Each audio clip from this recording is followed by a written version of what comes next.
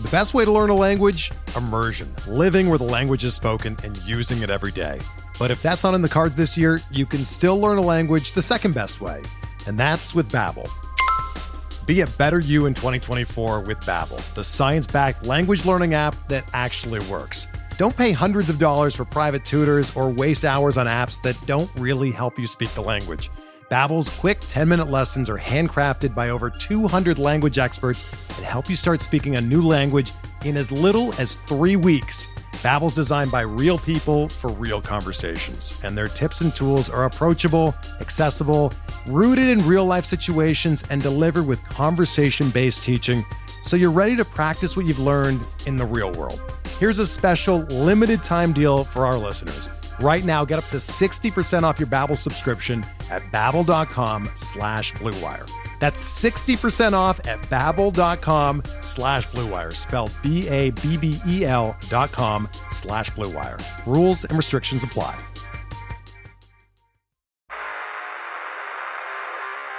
You don't want it, you don't need it, but you're gonna get it anyway. The Kevin Sheehan Show. Here's Kevin.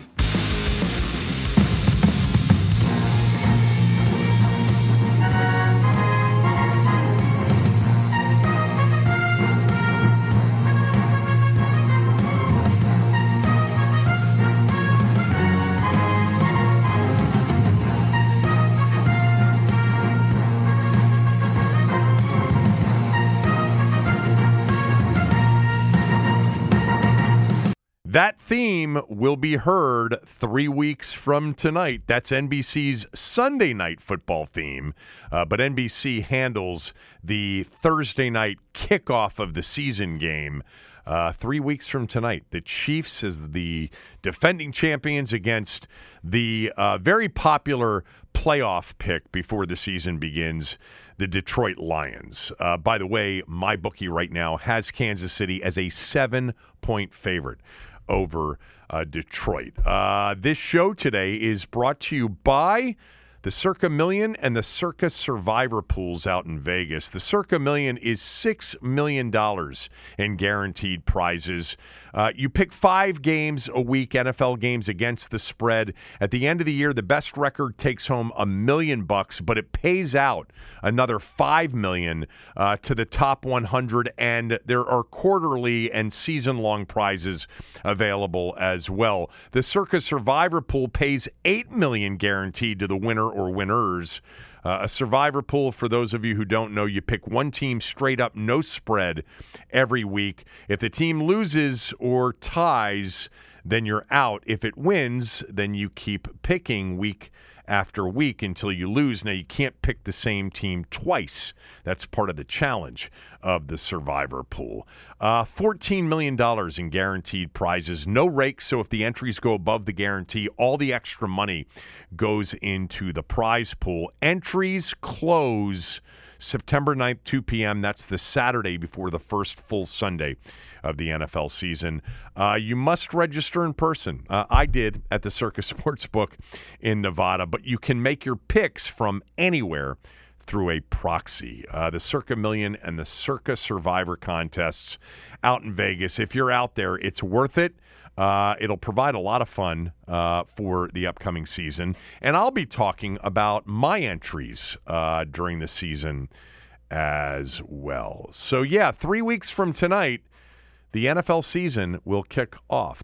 2 weeks from tonight, the college football season really gets underway. There is a week 0, but the full week 1 kicks off 2 weeks from tonight on Thursday night football with a big Thursday night slate. But I was thinking just about, Arrowhead and the opener on September 7th. 76,000 at one of the great outdoor stadiums in all of North American sports. I mean, what a fan base the Chiefs fan base is. But they will be there openly mocking Native Americans, doing the tomahawk chop, chanting as they're doing it. That scene year in and year out, both there and in Atlanta for the Braves and at Florida State with Florida State fans, that particular, situation and scene is apparently fine with, the NFL and Major League Baseball and college football and the corporate sponsors of those teams. And, of course, we've seen over the years a lot more outrage. In fact, 100-1 more outrage over the team's name here than actually openly mocking Native Americans. By the way, I looked something up because I've said this too a lot, that, the mic drop moment for those that hated the name is it's dictionary defined as a racial slur. I don't know why I haven't done this before, but I just looked through a few dictionaries, Merriam-Webster, Dictionary.com, a couple of smaller dictionaries. Here's the definition in all of those. Redskin, noun, used as an insulting and contemptuous term for an American Indian. I don't see racial slur mentioned in any of the definitions. I don't even see the word insensitive mentioned, racially insensitive. Insulting and contemptuous are not great, terms. That doesn't make the definition super happy or super rosy. I'm just saying that when you hear people say dictionary-defined racial slur, many dictionaries don't use racial slur in the definition. Insulting and contemptuous aren't nice things, but they aren't racially tinged either. Anyway, that's it on the name issue today. Did we even discuss it yesterday, or did I just do that on radio? Well over 100,000 signatures right now with the Native American Guardians Association petition to change the name. I want to start with something, and then John Keim's going to jump on with us, and then Dave Jagler is going to jump on with us. The Nats beat the Red Sox last night. Now, by the time you listen to the podcast, they may already be finished with the Red Sox game today. But the conversation was more just about how the Nats have played and how they've kind of overachieved, and really when will they begin to contend? Could it come as early as next year? So John Keim coming up next. We'll talk about the 2 days in Baltimore, and then Dave Jagler will join us as well. So I'm going to start with this. ESPN.com put out the ceiling and floor records for all 32 teams in the NFL. They used 20,000 simulations of the entire season and the ESPN Football Power Index to come up with the ceiling record, meaning the best case, and the floor record, meaning the worst case. And I do have a bit of a problem with what they have for Washington. Now, let me give you the NFC East. Philadelphia's ceiling is 13-4. Their floor is 8-9. Dallas's ceiling is 12-5. Their floor is 7-10. The Giants' ceiling is 11-6, and their floor is 6-11. And then you get to Washington. The ceiling, the best case, according to ESPN.com and the 20,000 simulations, is 10-7. Now, just so you know, there were simulations that showed better than 10 wins, but they took kind of an average of the higher end and blended it into what they believe a realistic ceiling is. And then their floor is 5-12. Ceiling 10-7, floor 5-12. Ceiling 10-7, floor 5-12. And then there's something written here called the biggest X factor, and it's the offensive line. By the way, this was put together by all of the ESPN reporters that cover each team. So John Keim put this together for ESPN, and I'm going to address this with John when he's on with me in the next segment. So I don't have a problem with the ceiling. I actually think 10 wins is totally reasonable. We take the injury part of the conversation out. Obviously, a team that gets ravaged by injuries and loses more man games than anybody else could win 2 games or 3 games if they start early enough. And, by the same token, if they don't have any injuries and they stay super healthy, maybe the ceiling's a little bit higher. But I think, and I've said, I think they can win 10 games. For me, the X factor is really obvious. It's Sam Howell. It's the quarterback. The offensive line, I don't even know if it's an X factor because I'm just assuming at best it's going to be average. and maybe worse than that. Chase Young's a bit of an X factor. He could really end up being a major playmaker for an already excellent defense. But the quarterback, to me, is the obvious X factor. If X factor means like wild card, like if this particular player plays really well, they hit the ceiling or beyond.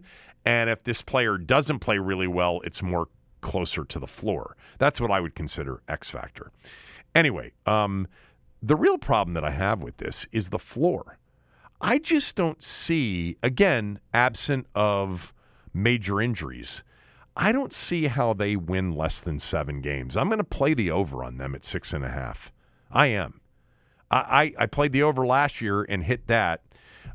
Predicted 8-1, if you recall.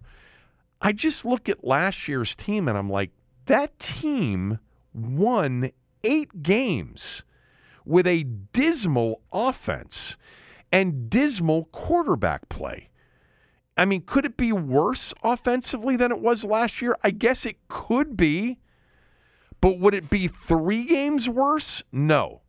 I don't see a 5-win team. And the funny thing is, if Sam Howell's not the right guy and they're not going to, make a run towards respectability with a young quarterback or a playoff berth with maybe Jacoby Brissett or Sam Howell, then I'd rather them have that floor be 5 wins. I just don't see with the talent they have on this roster. And then considering last year's, they were 7-5. Let's not forget, they were 7-5, and they were holding down the 6th spot of the 7 playoff spots in the NFC. I mean, they were the favorite through 12 games to make the postseason. They were a favorite to make the postseason. And then the Giant games came, and the Cleveland game came. I just don't see anything personally less than 7 wins. Again, injuries change that completely. And if the quarterback, if Howell is truly awful, and they go to then they're going to go to Jacoby Brissett, and he won't be truly awful. And by the way, I don't think Sam Howell's going to be truly awful, but I have no idea what he's going to be. Have no idea. Anyway, that's where I would say ESPN is off. I'm not sure how they got to a floor of 5-12, other than the national media just looks at the quarterback situation, and to a certain degree, they look at the head coach, and they say, yeah, I mean, they're not that good. That's why their over-under in Vegas is 6.5. But I just look at a team that won 8 games last year and say they can't be worse than they were last year offensively. And even if they are a little bit worse, it won't be 3 games worse. John Keim, right after these words from a few of our sponsors. We're driven by the search for better. But when it comes to hiring, the best way to search for a candidate isn't to search at all. Don't search, match with Indeed. Indeed is your matching and hiring platform with over 350 million global monthly visitors, according to Indeed data, and a matching engine that helps you find quality candidates fast. Ditch the busy work. Use Indeed for scheduling, screening, and messaging so you can connect with candidates faster. Leveraging over 140 million qualifications and preferences every day, Indeed's matching engine is constantly learning from your preferences, so the more you use Indeed, the better it gets. Join more than 3.5 million businesses worldwide that use Indeed to hire great talent fast. And listeners of this show will get a $75 sponsored job credit to get your jobs more visibility at Indeed.com/Blue Wire. Just go to Indeed.com/Blue Wire right now and support our show by saying that you heard about Indeed on this podcast. That's Indeed.com/Blue Wire. Terms and conditions apply. Need to hire? You need Indeed.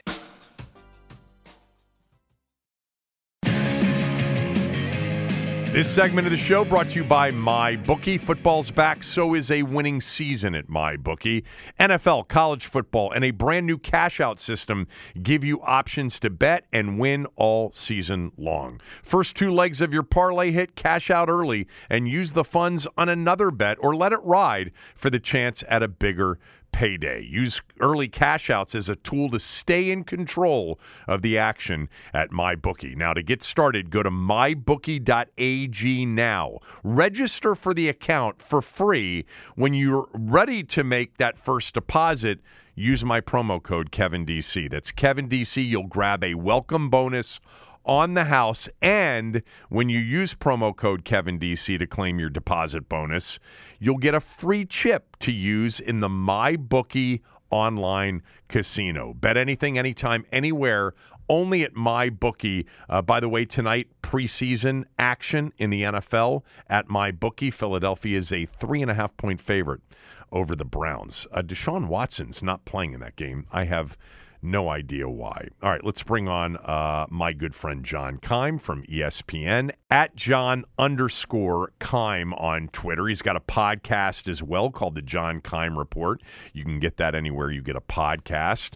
So these 2 days, John, just completed against Baltimore were big days. You know, we had been talking about these two joint practices as almost as big as any of the preseason games, the first or the second, that this would be, you know, a bit of a mark during training camp and a bit of a tell on what kind of team Washington might be. But more importantly, it would be kind of a hurdle for Sam Howell to clear. So let's start there. How were these 2 days for Sam Howell? I think they were pretty good. You know, one thing with Howell that you don't see is you don't see a kid who's overmatched.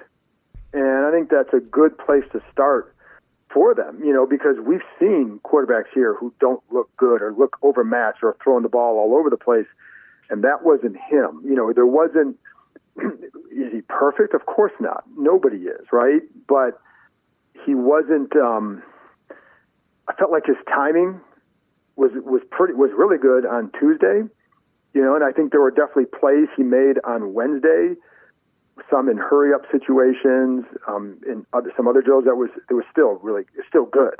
So I thought it was a good 2 days for him and the offense, where there's still some questions about everything, right? I mean, he's going into his second year, one NFL start, revamped offensive line, new offense. It doesn't click overnight. And so there are going to be some questions going the season, but he did nothing with his group on the job the last couple of days. Yeah, I mean, like I had described the on radio this morning as this was like the hurdle to clear. You know, if he cleared these 2 days in Baltimore with nobody alarmed by anything having to do with, you know, his understanding of the offense, his ability to communicate the offense, etc., and then, you know, everything pre-snap, everything post-snap, then that was it. Like, then he had cleared the biggest hurdle on his way to Arizona. Do you feel the same way? Yeah, I do. And I think you can throw the Browns game in there on Friday as kind of the appetizer for all that, because he did play 3 series, and there were situations in there where you get a chance to see how is he doing? Where is he with his footwork with X, Y, and Z, right? So you start there, and then you follow into here, and he's continued to build on things that he has done. And so, yeah, I think this is – now, when they name him the official starter, I think that, to be honest, Kevin, like that's more for people outside of Ashburn than inside. Because, again, he's done nothing. And Ron Rivera was asked on Wednesday about it. He's like, all he has to do is continue showing what he's shown. So, you know, there's really, like, that official designation will happen at some point, but it really is almost, I don't want to say irrelevant, but it's the, you know, we all know it's going to happen, and nothing has been shown that it would go otherwise. But yes, that's in part because of how he looked. If he had gone out there against Baltimore and it's like, oh no, he's really struggling, and it's not just because the line's giving him pressure, it's because he's not making the right reads or the footwork is all over the place, that would be cause for alarm. That didn't happen. Yeah, and as it relates to, you know, Ron not, you know, naming him officially starter when he was asked about it yesterday, my personal view is, I mean, I don't really get all worked up over it. We know he's going to be the starter. I mean, yes. I mean, this hasn't been a competition for the starting position. No. But with that said, do you think he's going to announce Sam Howell officially as the starter for Arizona soon? Soon, yes, but when, don't know.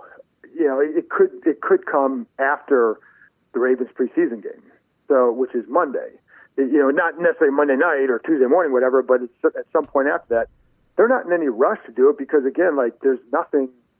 He's taking every rep. He's going to continue to take every rep. Sometimes you're going to name that starter so that way that guy he's going to get all the reps from here on out. He's been getting all the reps. Nothing is going to change. And again, it's just a formality whenever it is. So whether it's Friday, Tuesday, Wednesday, it's going to be. So nothing is going to change between now and then or after. It's like, okay, now you got to start getting ready for the season. Give him a few weeks of reps. He's already getting every rep.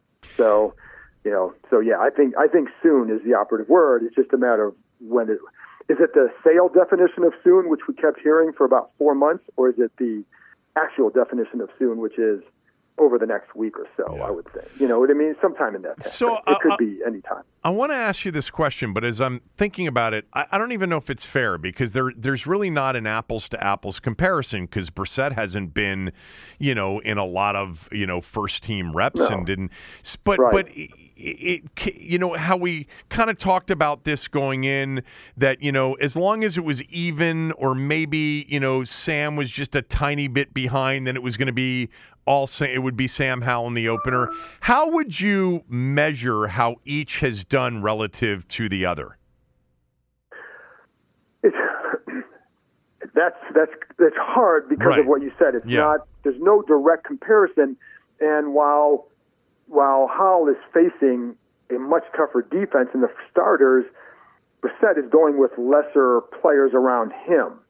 So I think the way I look at it is what is each showing and what does each offer. And the one thing they've known with Brissett, first of all, I think Brissett was a terrific sign. And I think he is a true pro in every sense of the word, and he's going to be good for Howell in the role that he's in right now, which is as a mentor. And if he has to go play, they know what they're going to get.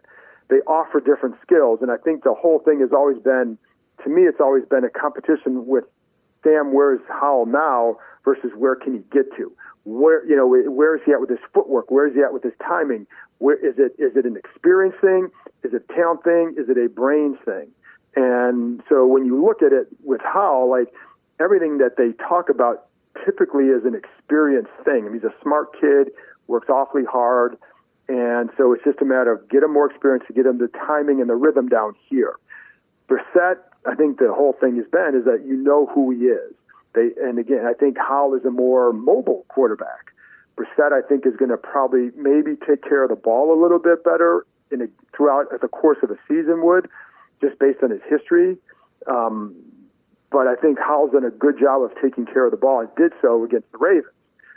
So I think I kind of look at it that way. And who has the higher ceiling right now? Well, it's Howell because we don't know where he can get to. We know what Brissett offers, and I think if they had to go play, I think they'd be fine with him. But I think for the long range, you still look at Howell for the long term. So it's hard to say how they've done. But I think Brissett, I will say this, Brissett has gotten better. I think they've each progressed in their knowledge of the offense. For example, early in the spring, when we first went out to the OTAs, remember the first 7-on-7 session I saw Brissett, and he had to tuck and run a lot of times on a 7-on-7, which is not what you want. I mean, you're going to still do it occasionally, but you don't want it a lot because it's usually an indication of unfamiliarity with the offense or uncertainty with what you're seeing, et cetera. And it was noted because, okay, what does that mean? Well, you saw him progressively get better with that, and his knowledge of the offense progressively got better, and you saw that fade away. Again, it's going to happen every once in a while for both quarterbacks, but you saw that really improve. And so I think both their knowledge of the offense has increased. But it's just, what Howell offers. He has a good arm. He has pretty good instincts, and he has the mobility. So when you look at all that, it's why that they're going to ride with him. And the snaps that Brissett has received with the first team, which was leading into the Browns game, it was just a handful, and it's really just like just in case you need them, you want to have them to have some experience with some of that group. So, yeah, I don't know. I don't know if that necessarily answers your question, but it's because I think it's difficult. but I was trying to look at what each one offers and how they progress. Well, I actually think you gave me and everybody listening some information on Jacoby Brissett and the fact that it's improved for him as well. You know, Ron said yesterday when asked about all of this, when he wasn't answering the question directly about naming Sam Howell the starter, he said, we're really comfortable with the quarterback room. A, do you believe him? And B, how do you feel about the quarterback room? Well, I think comfortable is a pretty good word because, first of all, it is a good room, and again, you have essentially a coach next to him in Brissett, in addition to the other coaching you're getting. The question, though, is to what level can this group perform? I think Brissett is an excellent backup, so you start they feel like they're in good hands there because he's a guy. And even if this last week had gone wrong for Howell, let's say he just didn't show the progress they needed, then you could go to Brissett knowing because of how, he's been in this league a long time, he knows how to prepare, he knows how to do this. It wouldn't take him long to get to where he needs to in a few weeks, right? So I think that's a comfort level for any coach. The question then, I think they feel really good about how Howell is progressing and where he's come over the course of a year. When he was at this point a year ago, and it's funny because I think some people don't realize how far he had to go just with footwork and everything. And it's like, that's a big deal. And he has come a long way with it. But to his credit, he's worked himself to come a long way. So I think you feel comfortable. I think they feel comfortable that he can play in this league. But again, to what level and when? So I think it can be a good situation. But again, there's still, Kevin, there's still a lot we don't know about him because he really, you can have all the faith in the world you want in him, but until he goes out there and you handle situation X, situation Y, situation Z, and then more teams get tape on you, then they try this and this and this against you. How do you handle that? That's when we're going to learn even more about him. But I'll say this, we've seen a lot of quarterbacks come through here. I think he's got traits that you say this kid can be good. But when? That's I don't know. So the comfort is in his progression so far, as much as anything. By the way, what you just said was the one I have issue, and I'm going to bring it up to you here in a moment with your floor, not so much your ceiling, but your floor in the ESPN column today, and your X factor. But I'll get to that in a moment. All right, so the floor is not set by me, just so you know. Oh, okay. Well, hold on. Don't answer that because it's a good tease for people to keep listening. All right. Because I've already discussed it in the open. We'll talk about that in the open of the minutes. Show. Yeah, but right. Tell me about Eric Bieniemy. Is there any real drama around anything associated with Eric Bieniemy or not? I don't think so. Nothing has really changed since the comments, and to be honest, it's kind of become a forgotten thing. He's going to be the same guy on the field, and he has been the same guy on the field. You're going to hear his voice all the time, and I don't think he's ever going to let up, and he's made that clear. So it's always been on the players to adjust, and I don't know, you just don't hear a lot. And when I talk to people close to a lot of these players, some players who I thought, well, maybe this guy was one who complains, no, this guy really likes him. So, I don't think there's, Kevin, if there's going to be an issue, it will be if they start off slow and the offense is really sputtering. Yeah. Because, that's players want to see progress. And, I go back to when Marty Schottenheimer was here. And not many, I don't know how many people listening remember that year, but they were terrible in the preseason offensively. They were 0-5, and the offense was sputtering to the point where one time we're sitting in the press box and one piece of paper is floating down from above. And somebody joked that there goes Jimmy Ray's playbook, and Jimmy Ray was the offensive coordinator. Because they were really bad. But so they're 0-5, and people were ready to mutiny against Schottenheimer. That's the worst I've seen covering this team for a first-year guy. And then they won 8 out of 11, and that all went away except for a couple people. Yeah. So the point is, production and results are going to matter in this situation, because if you're going to ride guys really hard, which there's nothing wrong with, but then you need to see the results. And so if they do, now I think they're also smart enough to know you have a young quarterback and then you have a new line, and the whole thing takes time to put together. But if you got to that point, let's say they start off slow, have some issues, that's when you say, okay, is there anything? Right now, really since that day, it hasn't really been a topic. It doesn't seem like, you know what I mean? So yeah. I don't view it as a problem. Yeah, that it was nice that Marty had all the support from ownership too as he was going through that 5 starts. Yeah, it was a good decision to get rid of him and John Schneider. Yeah, great decision. Anyway, thank you, Dan, for that one. Thank you, Fred Drasner, who really couldn't stand Marty. Yeah. All right, so offensive line, how big of a concern is it for them and for you? Well, certainly, I've been using a big question because, and I'm going to say it this way because Andrew Wiley has to be better than he was against the Browns. Okay, I felt like the run blocking at times against the Browns was pretty good, and I think in practice at times it's been pretty good. And so I think there are a few reasons for that. I think the interior is starting to do a nice job. You have to get the left guard settled. Sadiq Charles keeps going in and out with the injury. Can Chris Paul do it? There are different styles, and they have different strengths. But I think it can, the question I have is, you have new starters at 4 spots. That can be difficult. And you don't have the young stud on that line. I think Cosme can be a good player at right guard. But you have a line that has, do you have the tackles that can match up with the pass rushers in this division? Because it is a difficult one in that regard. So I have questions about that. And how much will this, here's the parts, like individually you can look at it and say, okay, there's a problem. Like, how is Wiley going to do? Is that a concern? Is that a question? How can you help him? And what we don't see yet is the effect of game planning. And I think there will be an effect on that. How, when you're in a situation where you're not sure if you're running or throwing, how is that going to play out? How handle the RPO handoffs, for example? And I'll point to the game against the Browns where the first handoff looks like a bad job by Leno letting guy inside. The reality is Howell's got to get a deeper drop on that to sell the possible pass and keep Robinson out of a direct path where he's got one place to go, which is angling forward right into the defender. So like little things like that, how is that going to help them?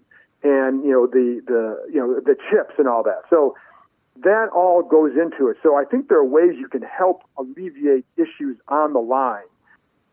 But is it going to be good enough? And I don't know. I don't know that we can say that yet. I do think there's some areas that you say, okay, this can grow. I think Nick Gates can be solid at center, Cosme at right guard, but what's everything else going to look like when it goes? So I don't know. And whether you want to call it a question or concern, it's going to be one that they have to answer. And they have to, what I know, Kevin, is that line has to be, it should be better than last year. It's really hard not to be. But to what level? They've got to play, at least be an average line, and I think they'd be okay. But will they get there? And I don't, I think it's a little bit early to say that. Do you have any feelings one way or the other on Chase Young so far? I think he's shown some pretty good things. I think he looks good off the ball. I mean, we didn't see him in Baltimore. I know he was limited against the Browns. It was like 4 snaps, but there were a couple rushes that I liked where, the big thing has been the stutter steps, right? And I know like in 2021 before the injury, he would take these big stutter steps. And what I saw against the Browns was a little bit more decisiveness, right? And like there may be a little bit of a stutter, but it wasn't pronounced like it had been, because when it's pronounced, you lose all the power in your hands and he becomes a less violent player with his hands, and that's the strength of his game. So there was a rush he had where he attacks the left tackle, the Browns, Wills, and just kind of gets him a little bit on a slight stutter, but a quick one, and then attacks, I think, to the outside, or it gets inside and puts pressure on. Oh no, gets around him, almost sacks Deshaun Watson, and so like that's the kind of stuff you want to see from him. So I think you've seen that from him during camp, like more of what you would hope to see from the number 2 pick in the draft. He's got to be on the field, and I think with the stinger, it's always the abundance of caution. But I think he does at times. Not at times. I think he's looked pretty good coming off the line. So I think we'll see where that translates. But he doesn't look like the knee is holding. It doesn't look like the knee is holding him back. It's just a matter of getting back to how you rushed as the second half of your rookie year in particular. All right. I want to finish up with this floor ceiling thing from ESPN today that you were a part of, but maybe not as big of a part as I thought you were. But real quickly, defensively and offensively, give me the players other than the so-called star players that have really stood out in a positive way. All right. Well, I guess Brian Robinson would be a star player, right?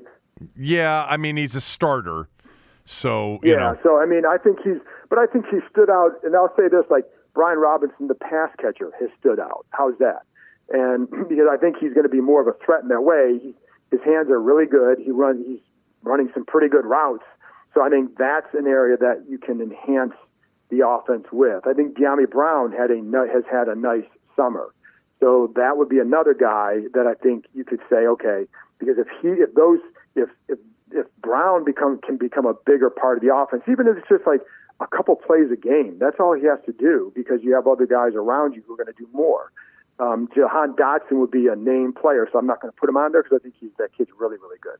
But Brown would be the guy who says, they like him in the system, and I know he's reunited with Howell out there, but it's as much about the system and the scheme they feel fits him in terms of because of his speed. He can get deep. He can run some of the stuff underneath the slants and stuff that they like. So, on defense, so the guys who stood out, as far as the starters go, I think St. Juste has been really, really good. That guy, he has stood out to me right. as much as anybody in the defensive backfield. Kendall Fuller's been solid, but he's doing what he has done. He's solid and he's smart and he plays that way. But I think St. Juste, the reason I bring him, because I think he looks like a better player than he was last year, and he has the ability to go inside. He can cover in and out, but he's playing confident. He's moving confident. He uses his length when he's covering inside. He's quick inside, so if he has to play in there, he has strengths that can help him in there. But he just seems to be moving well and moving with confidence. And when guys do that, good plays result. So I think he's the guy that has jumped out. Andre Jones of the rookies, I think, has flashed without a doubt. So those are the guys. And Derek Forrest is another guy. I think he's had a really good summer as well. And going in, I wasn't sure where he was going to fit, but he's maintained a role with the starting group so far. So he's done a nice job too. All right. ESPN, I talked about it in the open. They had their ceilings and their floors for all 32 teams. Their ceiling for Washington was 10-7. The floor was 5-12, and the biggest X factor was the offensive line. So tell me real quickly, which part of this did you have responsibility for, and which part didn't you have responsibility? The X factor. You wrote the X factor? Yes. How did you pick the offensive line over Sam Howell after what you described about 15 minutes ago? Well, the X factor to me is they have to be good. So I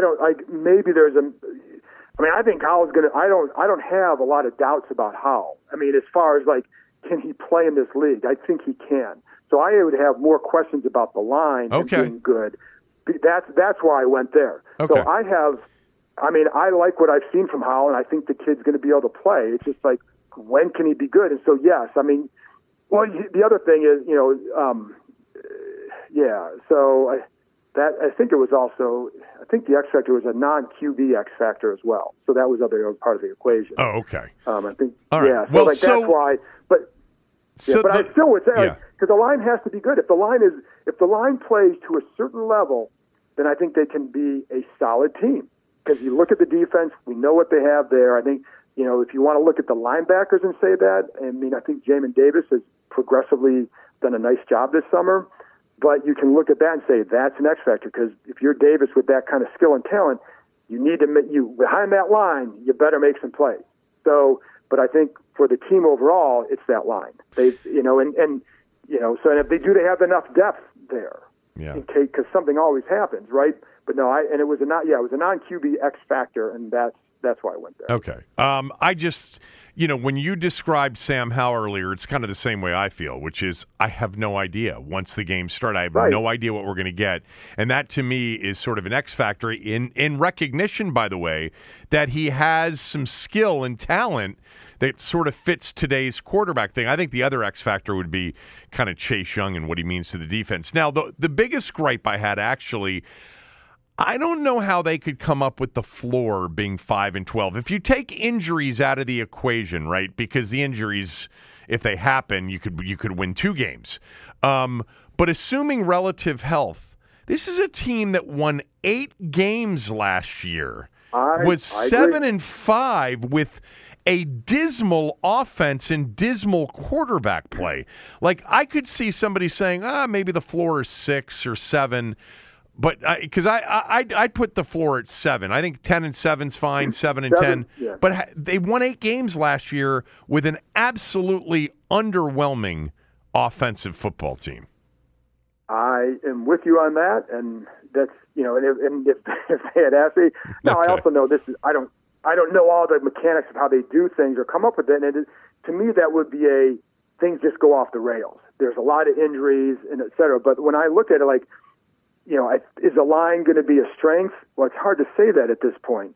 But is it better than last year? Well, you don't have Trey Turner out there, and you don't have Andrew Norwell, so I think it should be better. And you're not playing your 5th center at this point. So, can they withstand anything? I don't know. But I do think, like, how – look at – I really enjoyed covering Taylor Heineke. Enjoyed it, right? Right. But there were limitations on that field with him.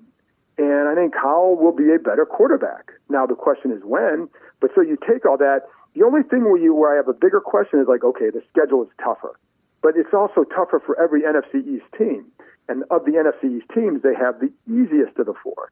It's still hard, but of the 4. So I guess if you're taking that into account, but I think the defense, the second half of the year, you look at like the number of once they got rid of the William Jackson experiment, that secondary really got better, and they stopped letting up so many big plays. Right. And they were one of the best defenses in the league in the second half of the year. And as long as that continues, I'm with you. Like, I have said this, like, the people who say 5-12, 4-13 is like, I'm not sure what you're looking at. And what also happens here is this, you have to win, right? You have to win at some point, because otherwise, anytime they're like, there's all this change. Right. They said this about the enemy. We're going to downgrade them because I get this. There's a friend of mine who, like, every year, like, something will happen, and this is the reporter. He'll text me and say 4-13. He did this last year, and he said the other day, he's like 5-12. Like, dude, you said 4 wins last year. So at some point, you know what I mean? And I joke, and it's a joke, right? But it's like, But I think they get downgraded for some of that stuff. But again, you have to go out and win. And if they go out and do something this year, now then people look at you differently as far as the floor. And I think like the Giants' floor was like 6. I think I think they're right there with the Giants. So yeah, if they had said 6 or 7, I'd say 5. Just feels like everything went way off the rails. And nothing. And I'll say this, Kevin, like this has been one of their best camps under Rivera. In fact, it's their best camp under Rivera. Because it's been the pace and the energy and the urgency has all been better. The practices have been more physical, and you can credit Bieniemy because he definitely came in and changed some of this. But there's been an overall change, and I think in part because these practices and the practices with the Ravens, I think they're going to be more prepared for knowing who they are entering the season than they have been under Rivera. So how much is that worth it? And that's something that I get to see close up, that others outside of here aren't going to take into account. And it may be something at the end of the year they say, this is why Washington won 9 or 10 games. But I see it up close, that I don't, I had Nikki Javala on my podcast yesterday and asked her, like, do you feel more or less optimistic at this point compared to going into camp? And I think either about the same or more. It's certainly not less. Yeah, that's a really good way to put the first couple of weeks here. Yeah. And there's more to go, including a game on Monday night. I mean, the Cincinnati game will mean nothing.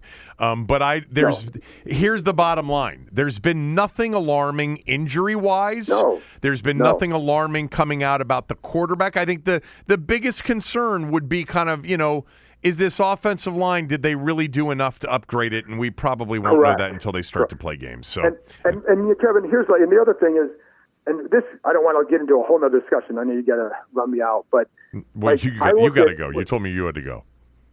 Well, I've got to finish the story, but I know. They'll be okay.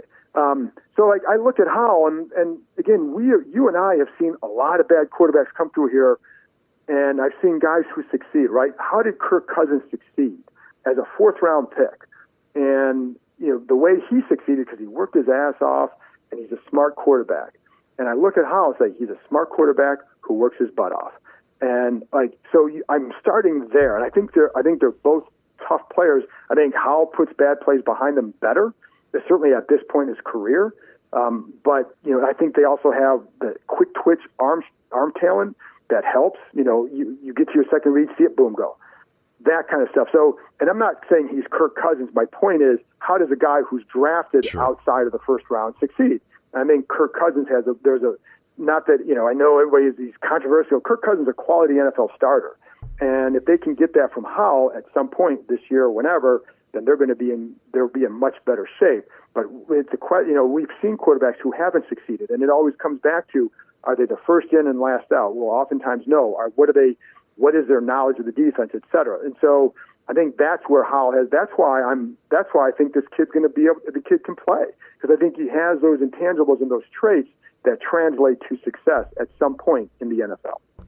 Great job. Appreciate it as always. John's podcast is a good one. The John Keim Report. You get it anywhere you get a podcast, same place you get mine. And, of course, follow him and read him at ESPN.com, on Twitter at John_Keim. I will talk to you later. Appreciate this.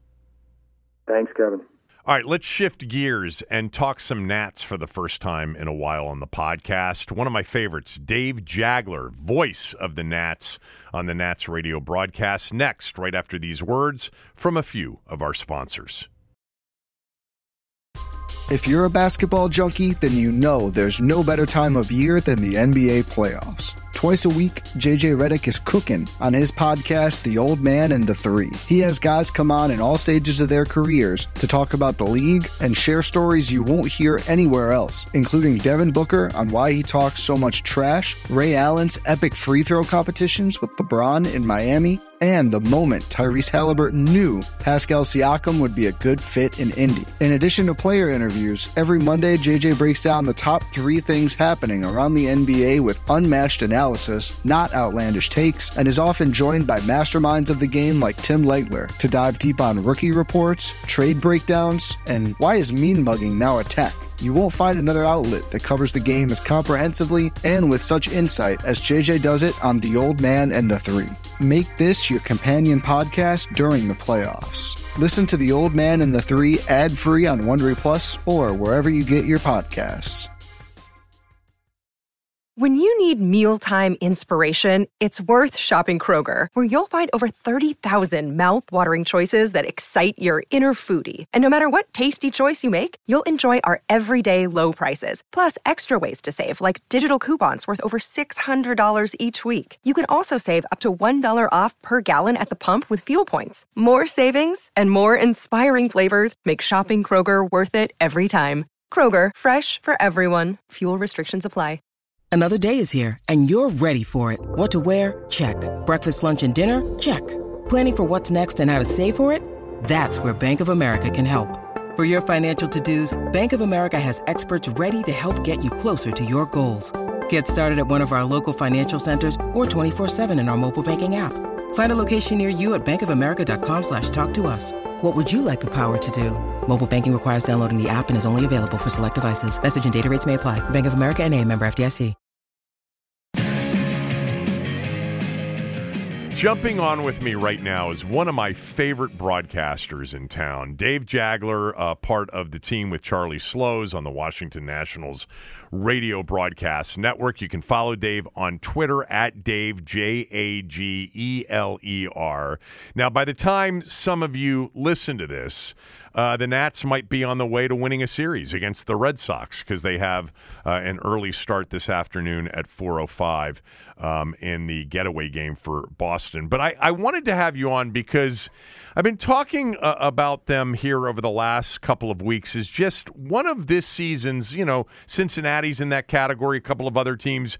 But you wouldn't think of, I think, outside of this market, of the Nationals as a significant overachieving team so far through 2023. Is that a fair description? And if you agree with it, why have they overachieved? Well, I mean, I think they've overachieved to what the preseason projections were, Kevin. And they haven't gotten the notoriety. The first month of the season, it was Pittsburgh because they got off to that amazing start over the first month. They've come back to the pack. Then the Marlins have had some notoriety, and you mentioned the Reds. But because the Nationals haven't been near 500, they had so big a hole to climb out of. I don't think they're getting the national play as far as overachieving, but I think early on in the season, the way it started, the way the offense struggled, it looked like maybe that we'd be headed to calling another 100-loss season. So if you want to say they're overachieving, I could go along with that. But I think around the league, when you talk to folks that on other teams, coaches, players, fellow broadcasters, the word is out that this team is much better than last season. And it's basically, you're going to show up for a 3-game series with the Nationals, and if you're going to win the series, you're going to have to play some good baseball. They're not just going to hand it to you. It was even early in the season, before the Nationals really took off, we were talking, Charlie and I, to Max Scherzer, and he basically said, "You guys aren't a laughingstock anymore." And that was Max's way of giving a compliment. It was kind of talking about negatively about last year's team, but he doesn't dole out comments easily. So the fact that the Nationals aren't laughingstocks, I took as a real positive, and they haven't been. So I think they've played the best ball in the division record-wise here over the last 3 or 4 weeks. So you're starting to see the fruits of the labor actually turn into a positive in the win-loss category, more than just, hey, they played well and they lost a close game or dropped a tough series. Now you're actually seeing them win series against postseason contenders. Yeah, I mean, they had their third series sweep in the last 7 or 8, over the weekend. So whether it's describing them as an overachiever or maybe people were just sleeping on them, why have they played the way they've played, especially, those 2 games before the All-Star break and since? Well, to me, I'm focused on the guys who are part of the rebuild here and could be a part of the next postseason team here. And you're seeing those guys, and most of them are very young. They're going to go through their ups and downs in a full big league season. And right now, the majority of those players are trending upward. And you mentioned that 2-game stretch against Texas before the All-Star break, that kind of corresponds to when C.J. Abrams went into the leadoff spot. And his season completely turned around, and the narrative on his season turned around when he moved to the leadoff spot because his offensive numbers have taken off. His stolen base numbers have gone crazy. And coincidentally or not, because he's played with more confidence and better offensively, he's played much better defensively. He's only had 2 or 3 errors since basically July 1st. So focus on him first. Keibert Ruiz second. You want to be strong up the middle. I think he's been better defensively as the year has gone along. And the timing of his home runs and the fact that he has some emerging power is much needed because when he was acquired, and we didn't know a lot about him, but we heard potential 20 home run power. Well, I think he ended up with whatever it was 7 or 8 home runs last season. We didn't see that over a full big league season last year. We're starting to see that now. So when you're strong up the middle with Abrams at shortstop, Ruiz behind the plate, and then focus on the pitching, and it was a strong first half for Josiah Gray. He's had some issues here in the second half.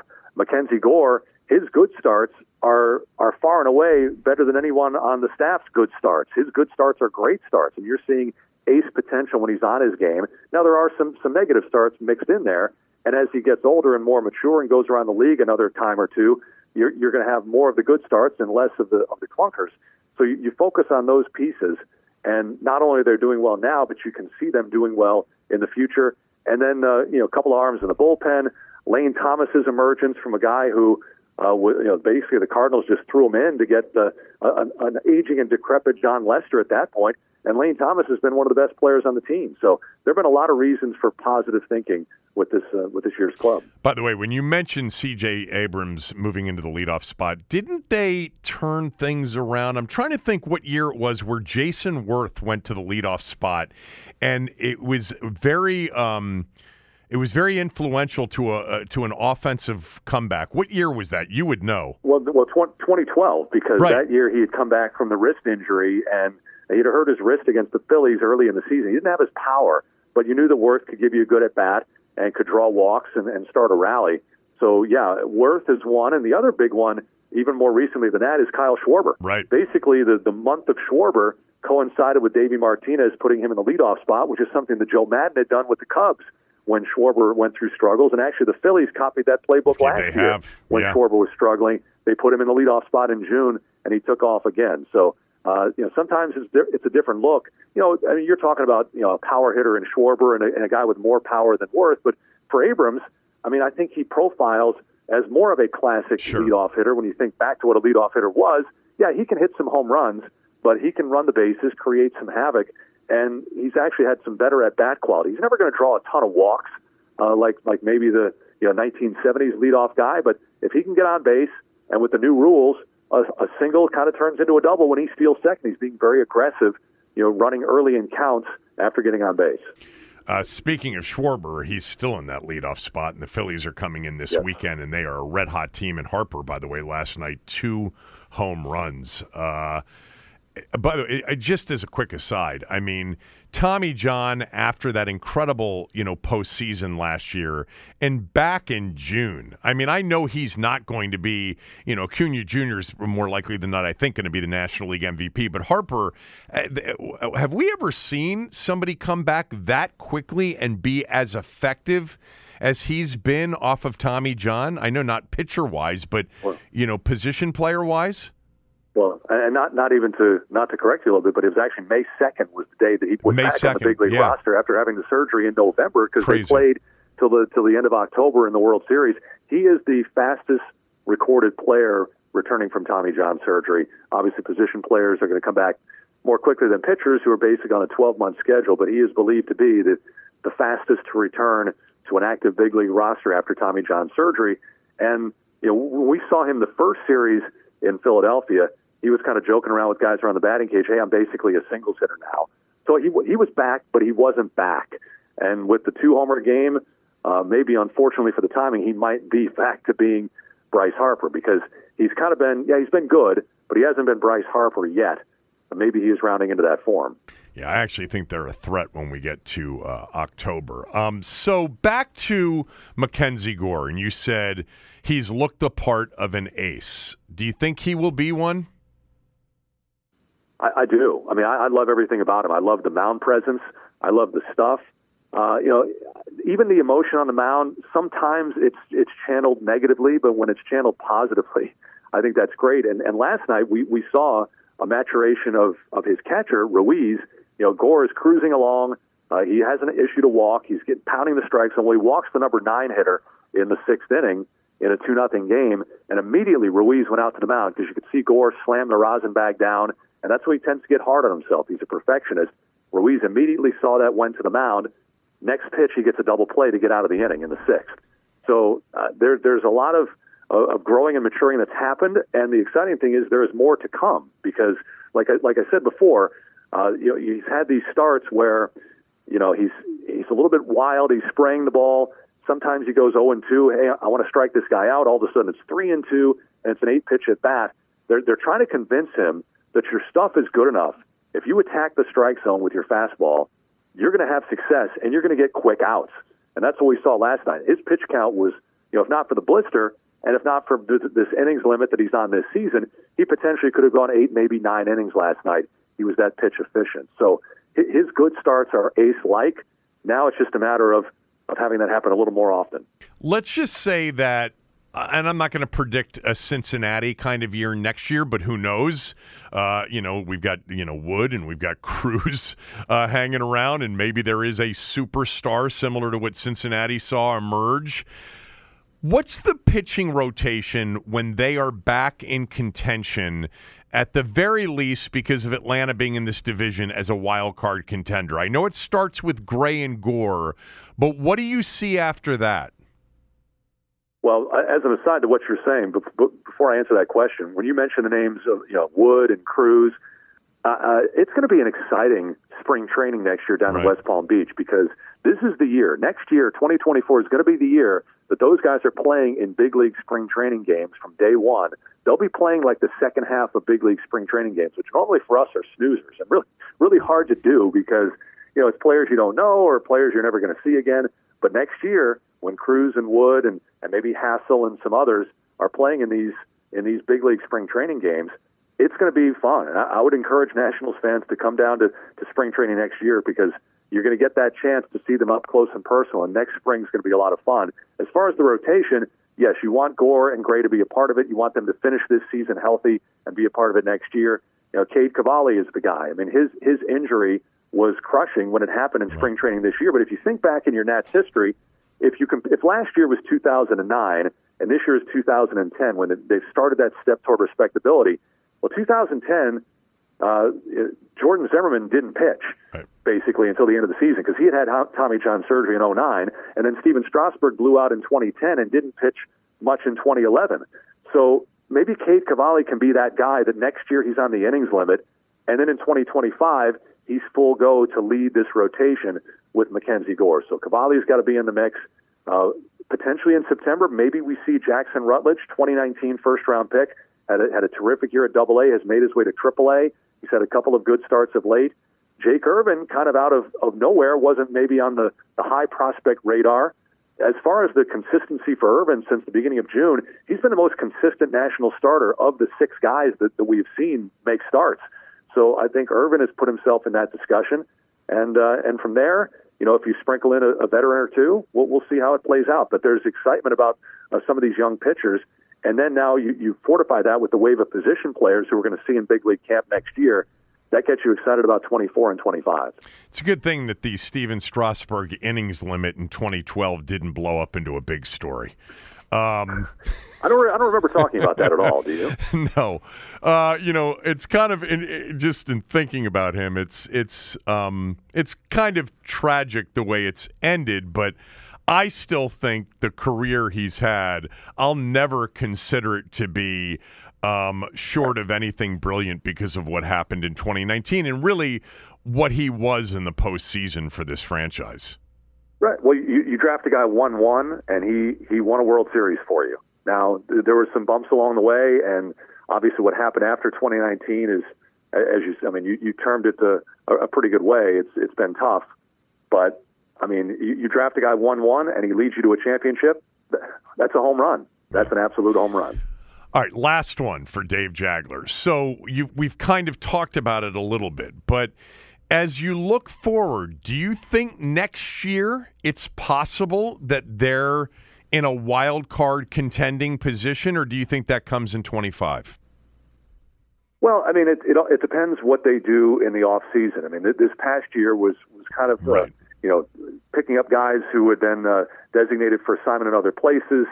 Dom Smith, Jeimer Candelario. Candelario was a big hit. He played well and was traded for a couple of prospects.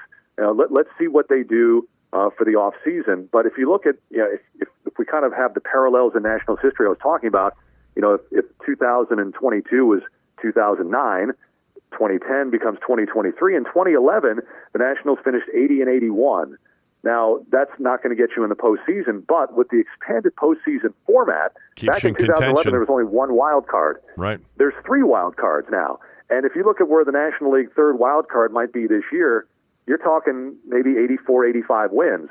So if you're in contention for 500 around the trade deadline, you're in wild card discussion, unless there's a drastic change in the standings going forward to next season. So absolutely, I would, if we take in mind what they could do in the off season, if that gradual step forward happens and they're able to, jump up, like, if they're going up 14, 15 wins this year, if they can make that jump of even 9, 10 wins, you're right around 500 late in the season, then yeah, you're in the discussion. Thank you for doing this. Dave is so good at what he does, and that broadcast team of him and Charlie has been sensational for years. At Dave Jagler, Jagler on Twitter. I appreciate it so much. My pleasure, Kevin. We'll talk to you later. Nats are going to have a chance to play spoiler the rest of the way, too. I mean, they've got 7 games with Miami. They've got 3 games with Toronto. They've got games with Milwaukee. They've got games with Baltimore and the Dodgers and the Braves. Now, the Braves and the Dodgers are safely in as division champions, and the Orioles are going to be in the postseason, but maybe not as a division champion. But, man, the schedule is pretty tough for them the rest of the way, but they have been playing really well. I enjoyed that with Dave. All right, that is it for the day. Back tomorrow.